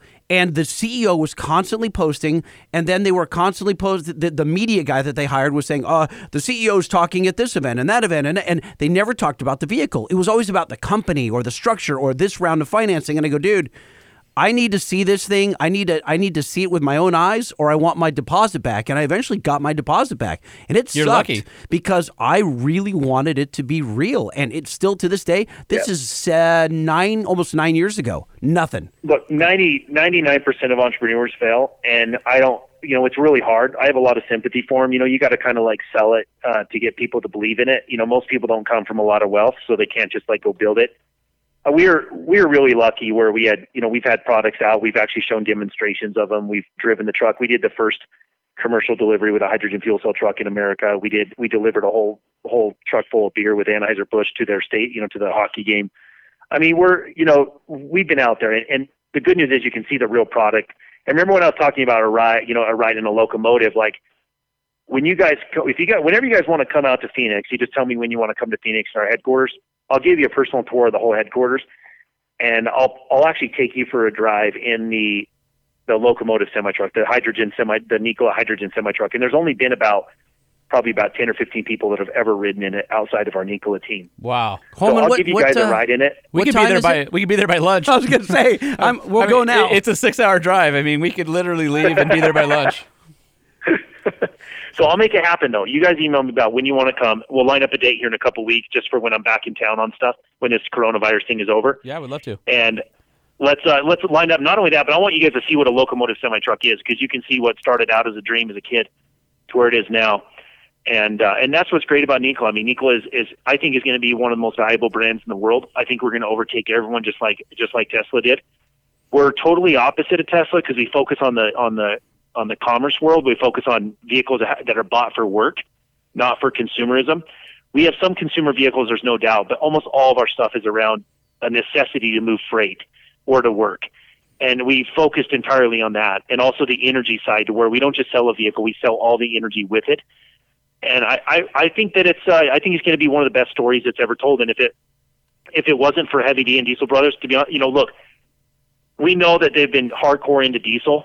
And what's really cool is to see people be able to say, you know what, I'm a diesel diehard, but at the same time, I know the world's changing, and I want to show people that we're there for the best technology. We're agnostic, and I think that's an admirable thing. It is very hard for them to go to their audience and say, we are bad. This is the biggest decision we've ever made in our life, and it is, because they're essentially saying that they have joined in, and these are products that are going to replace diesels, and diesels will be banned eventually.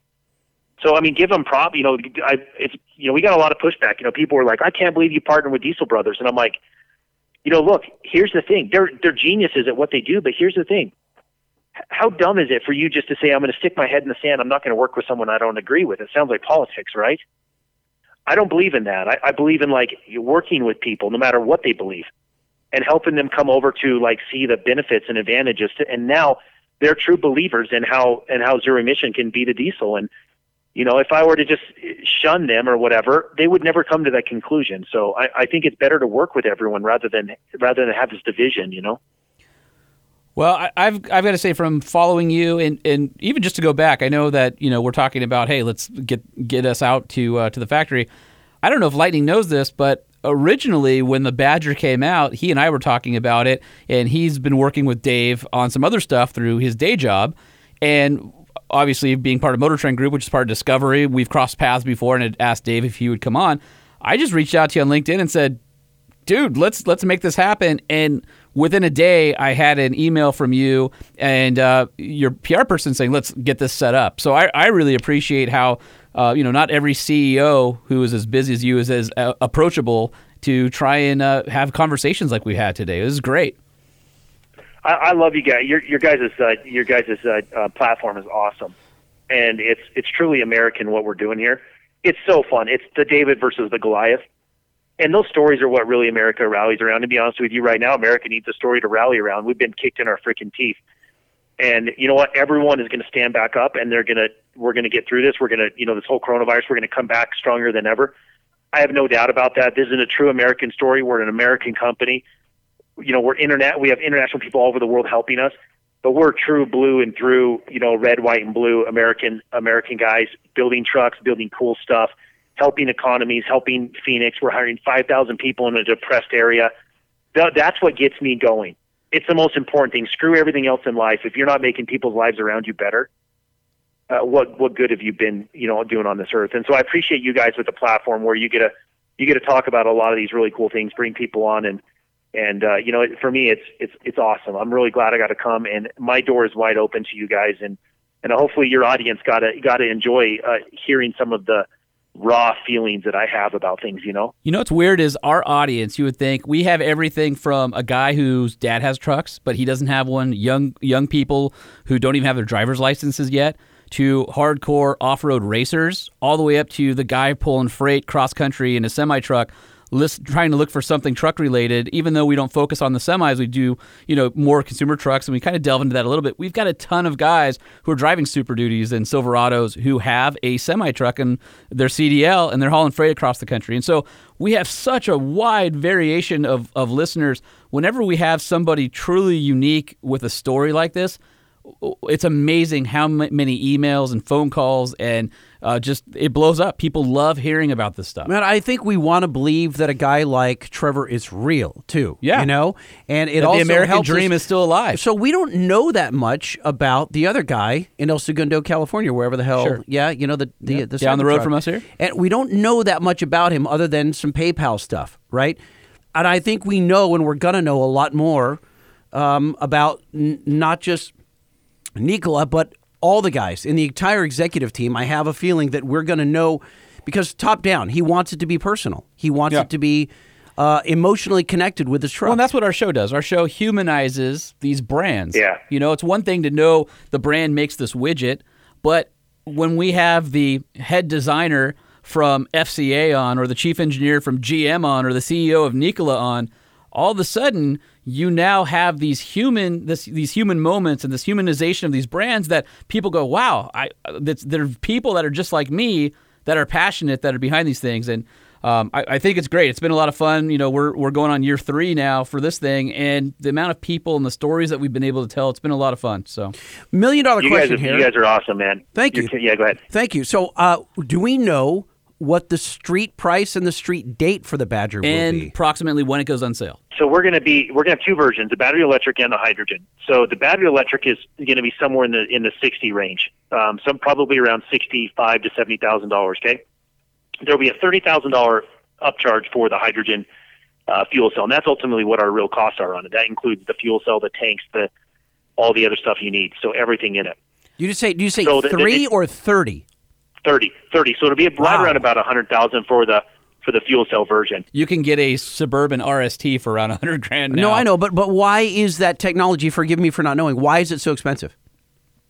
Well, it is right now because it's not in humongous production. But that's why Nikola is so great. Is that once we get this up to scale, there should only be a $15,000 upcharge. But it's going to take us about 4 to 5 years to get it there. So the people that are going to buy it first are going to be like, hey, you know what? Either it makes total sense for my business on an economic standpoint, or I've just got the money, and rather than spend $100,000 on an electric car, I'm going to buy the most badass truck the world has ever seen.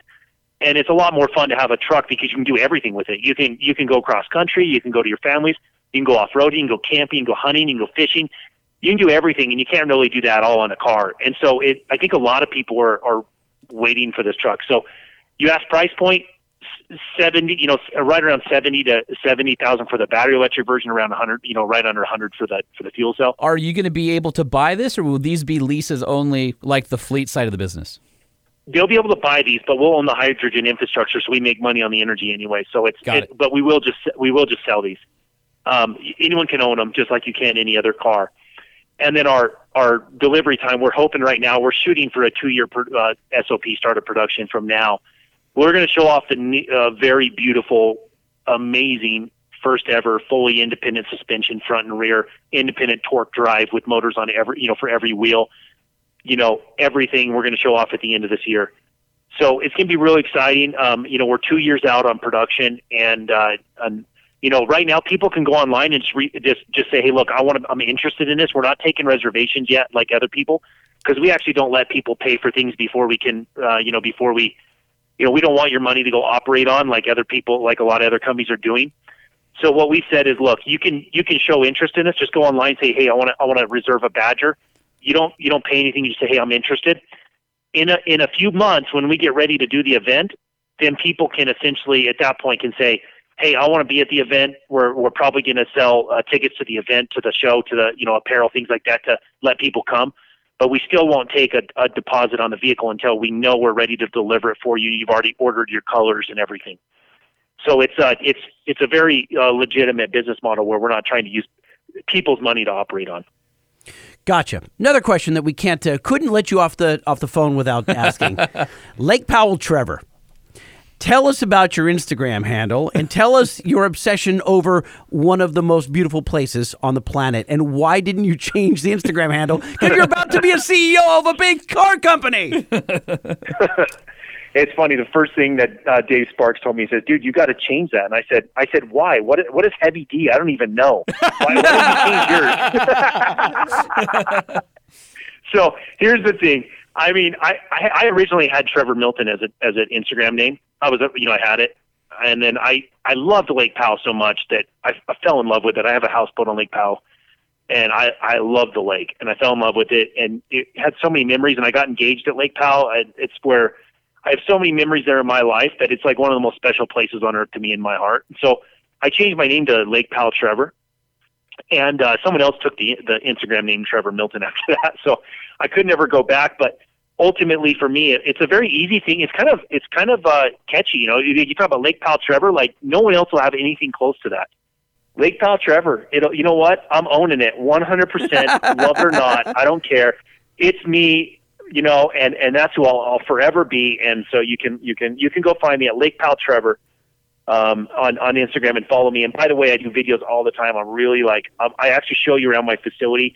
I give you inside stuff that you would never see anywhere else. So it's pretty cool. And you can find me on Twitter at Nikola Trevor, which is just NIKOLATREVOR. So the people that want to find me through the business name, there you go, Dave Sparks. Shut up.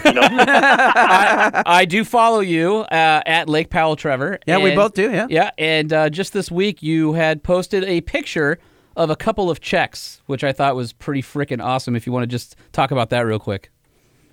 Yeah, dude. So it was my birthday actually on April 6th, and I was really kind of sad. I hurt my back. I was being a little down on myself. I was like, I was in bed. The coronavirus, everything's going on, and kind of sad, and I thought about it, and I was like, why am I sad? Why? Because my mom was never sad, and she had everything going wrong in her life, and I was, with sickness, and I was like, why am I sad? And I realized that my mom spent her entire life serving others, and I was like, you know what? I need to stop this. I need to stop being a selfish person. I need to stop thinking about myself, and I need to give something that hurts. I need to give away something that hurts. And so what I did is I took one of my prized possessions. I own a Audi R8 supercar, V10 Plus Spider, white on red, and almost brand new. Wow. It was my dream car. I own it. And you know what I said? I walked out, and I thought about this in my house. I said, what matters to me most? What's going to make me realize that my asset, things do not control me, that I can give anything to anyone? And in that moment, I decided I was going to give my prized possession away, my supercar. And so what I did is I'm taking that money from that supercar, 100% of it, and I'm going to help families that are hurt. So what I did is I didn't just talk about giving it away, and you give the money to someone, you never see it. I wanted to help people around me that were in my community that I didn't know, but that I would run into one day. So people that would actually be affected. So I called the mayor, and I said, I want to know everyone that's past due. You don't need to give me confidential data, but I want you to tell me the total amount of money that the entire city of Camas, Utah, and Oakley, Utah are past due on their bills. Everyone who's past due on their utility bills, I want you to tell me how much that is, and I want you to discount it by 25%. Because I want you to have some skin in this game too. And in the exchange, if you'll discount it by 25%, I will pay off the entire city's lake. These are small towns. So I said, these are people that hurt. They don't have any money. So I was like, I'll pay off the entire city's lake bills on all their utilities and all their heating propane. And I went and I did it. I took that money and I started paying off all these bills. I don't know these people personally, but I know that they're my neighbors. And I know these are people that are literally hurting. And I didn't want to reward people for bad behavior. But in this time, as I told you before, the thing that people need most in life is hope. And I won't ever continually reward bad behavior for being late, because everyone has a hard time paying bills. I get that. And there's nothing wrong with being late. Everyone goes through rough times. But I wanted to give people hope. So I took that money and I started paying off things. And I have a list, a spreadsheet of everyone, like kids going in, that are late on their college payments. There's families that couldn't pay their mortgages. I went through a whole slew of things, and I paid off a ton of these things to help people get up to speed and up to date, and to where they're not having their credit affected. And after I got done, over the next couple of days, I woke up and I was so happy, and I realized that the feeling I had of being sad and depressed went away by serving other people and giving what I loved most to people that I did not know.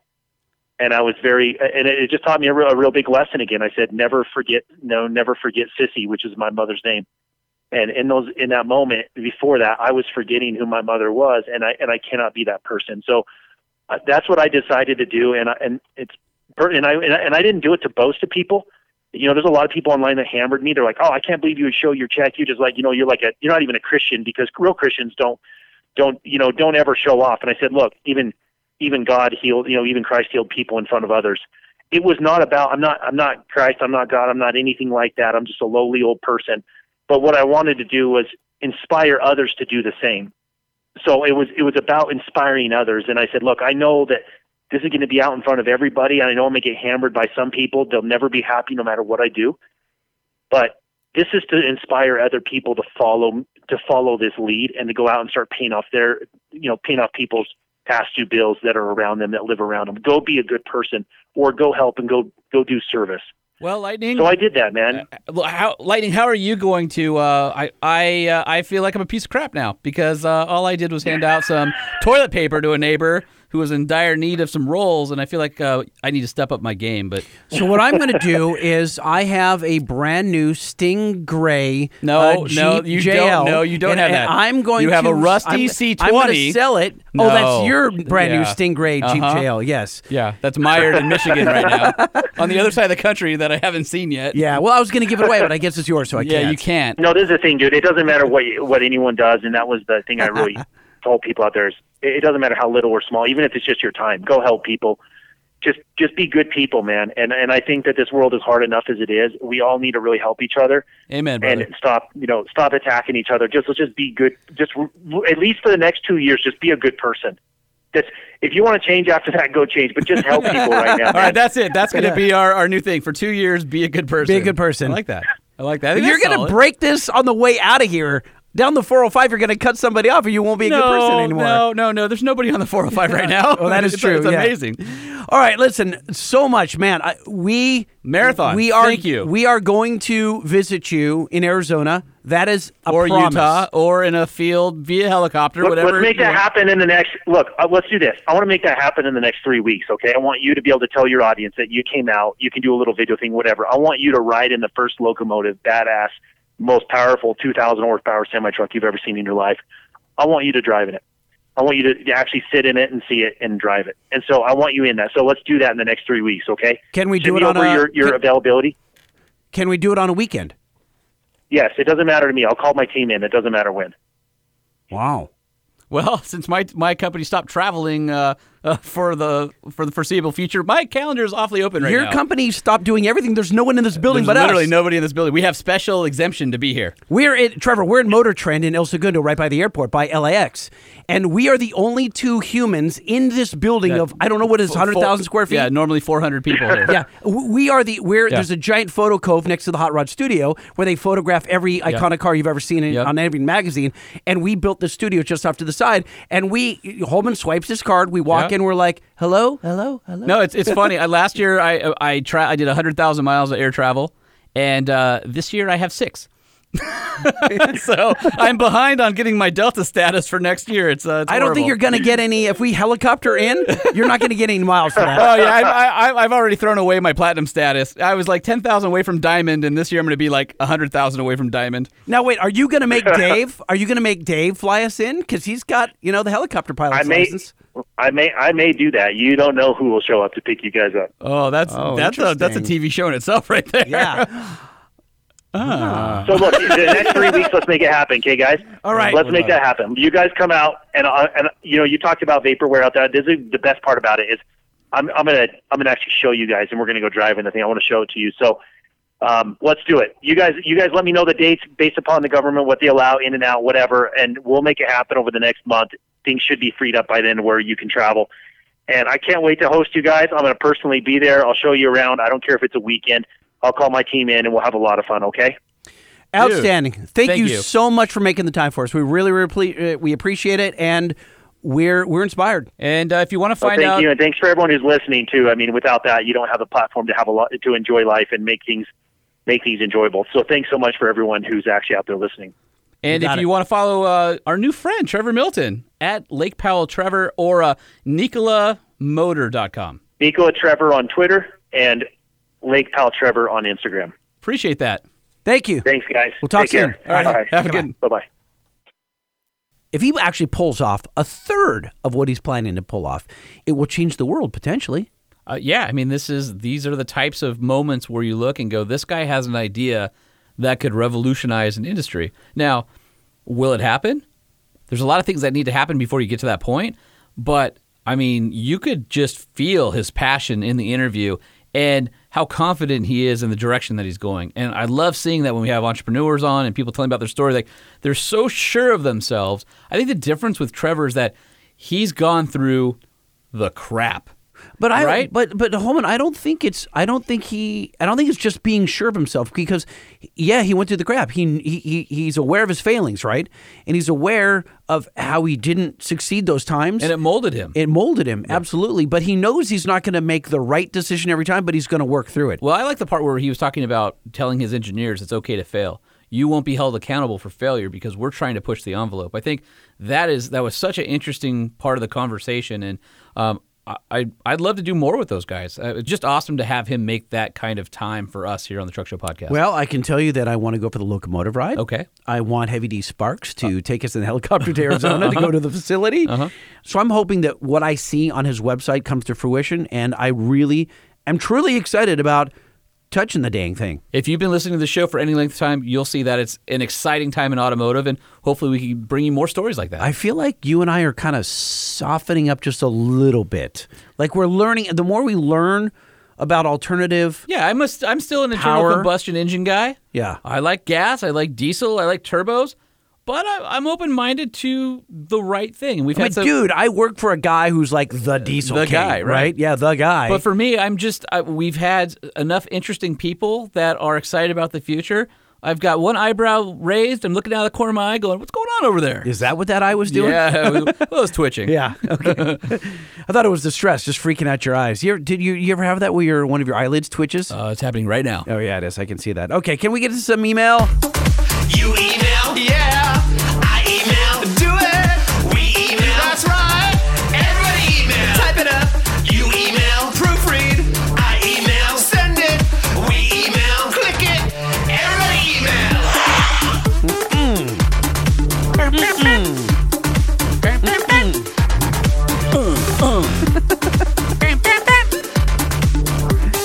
Your beard when you do that, it's like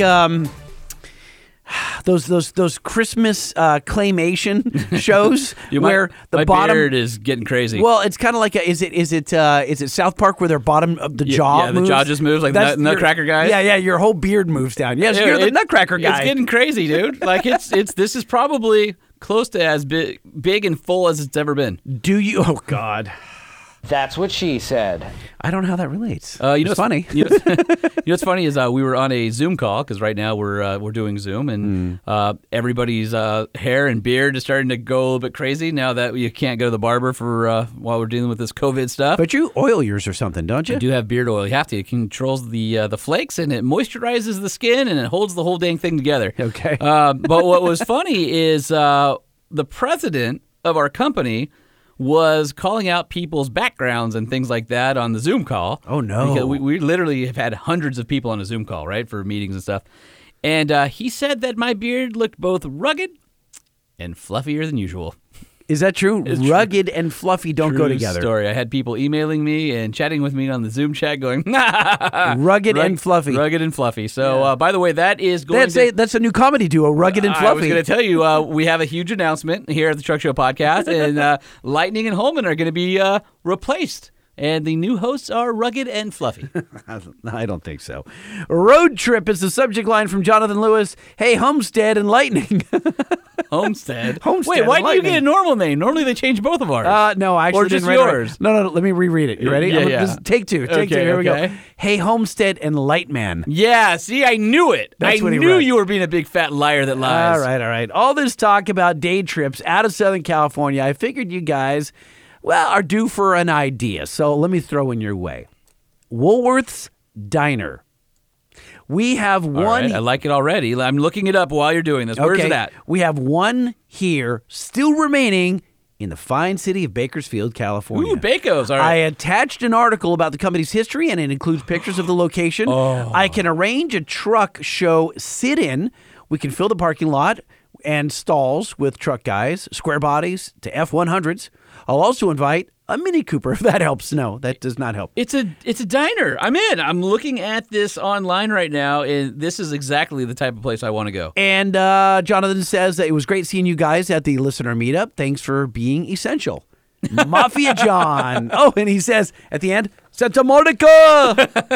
I distorted there. You just pegged everything. Pegged it. Yeah, wow. I sure. You're usually yelling at me for pegging things. So Santa Monica, Mafia John, was he Santa Monica guy on K-Rock? I don't think so. I think he's just a throwback to a better time. So you guys, most people have listened to Howard Stern at one point or another, right?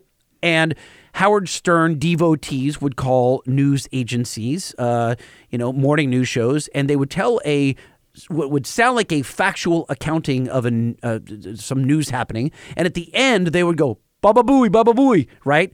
So Kevin and Bean had a version of that on their morning show where a guy would call in all the time, once every couple of weeks, and it sounded like a legit story, the call-in topic.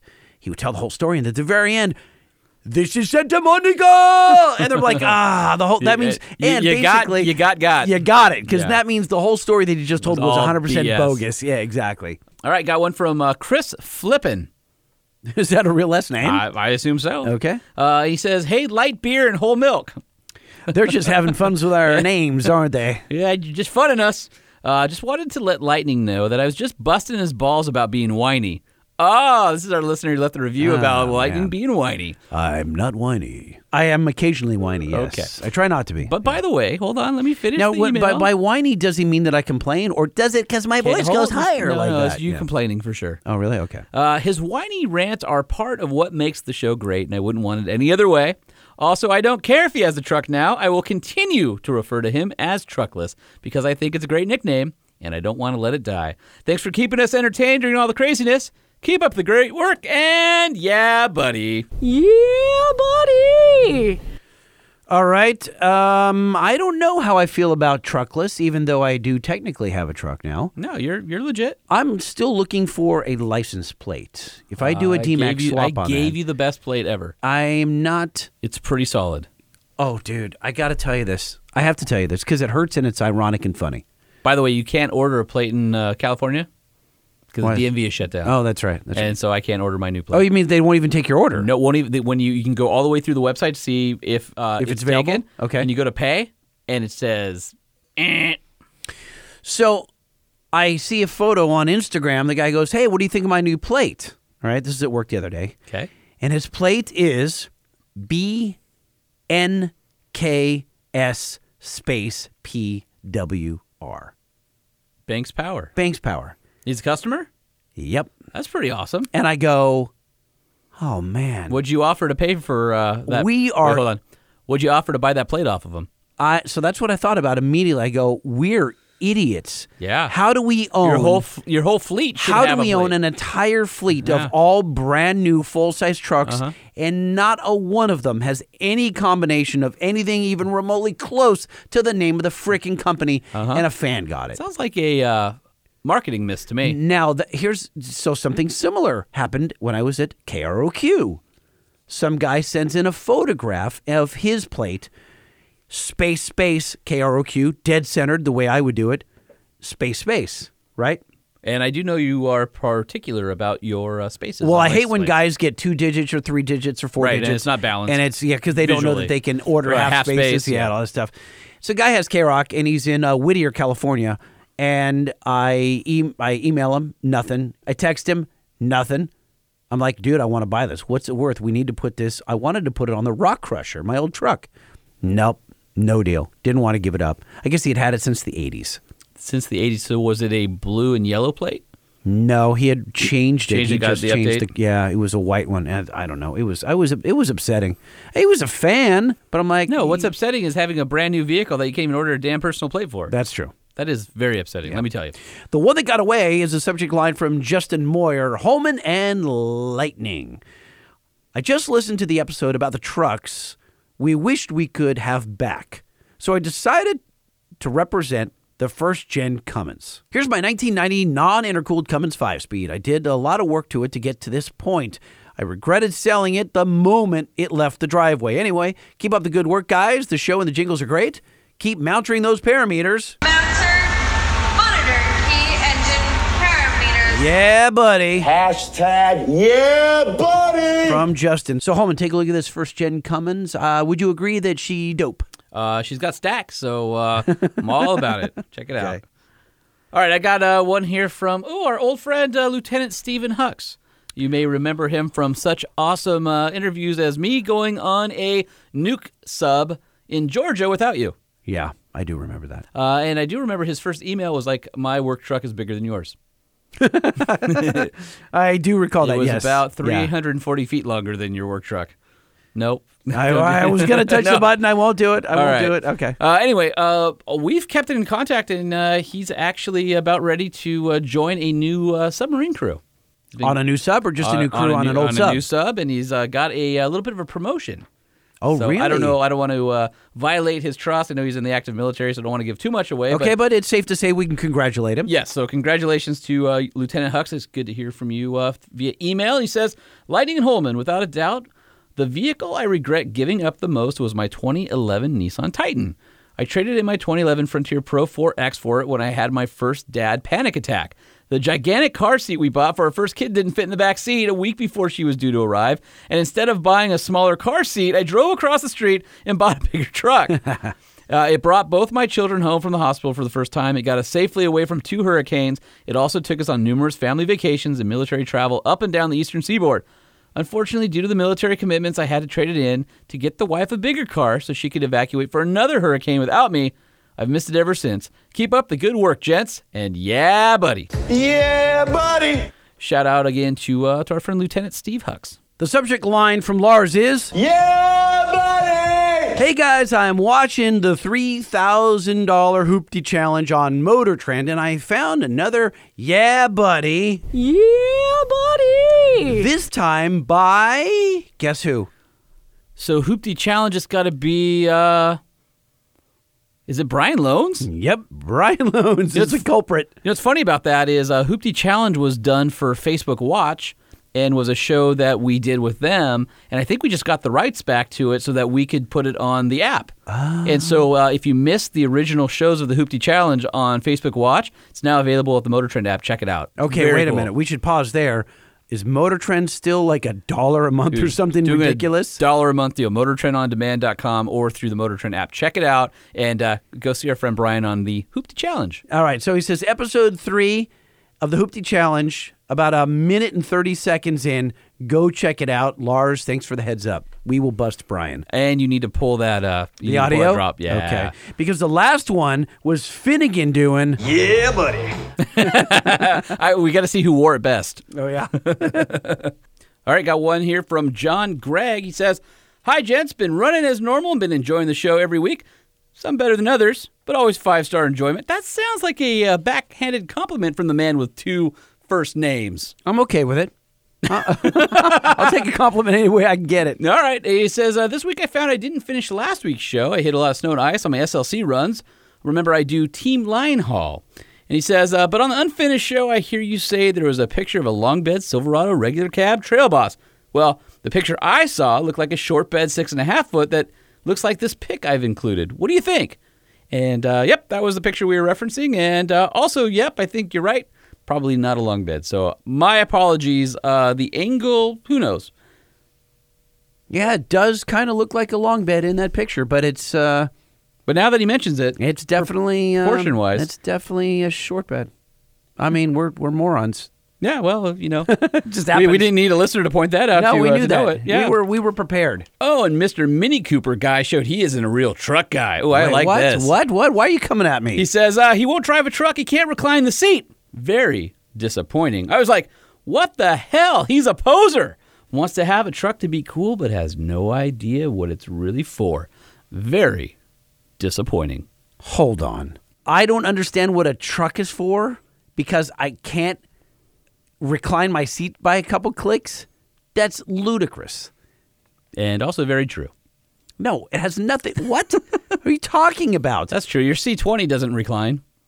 No, it doesn't. Actually, it sort of does. The seat's so worn out when you sit in it, you kind of sink down and back. I sag into it. Yeah, yes. so I think that counts. I'm telling you, dude, I have a single cab C20, and I'm happy as a clam. I like how you're like, oh, why are you coming at me, bro? I got a C20. Like, you've had it for decades. Let's say I didn't have it. You fell into it. Let's say I did fall into it. Actually, you fell out of it because the floorboards are so I can't. My rusted. kid was tripping the other day because he's like, Dad, we're looking at the ground.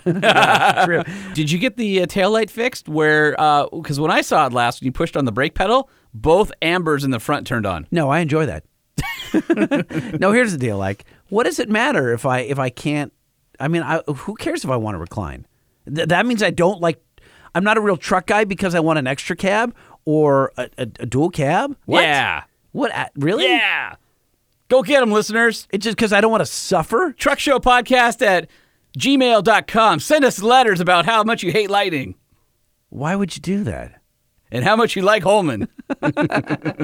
No, seriously, if you guys want to send us some stuff, truckshowpodcast at gmail.com.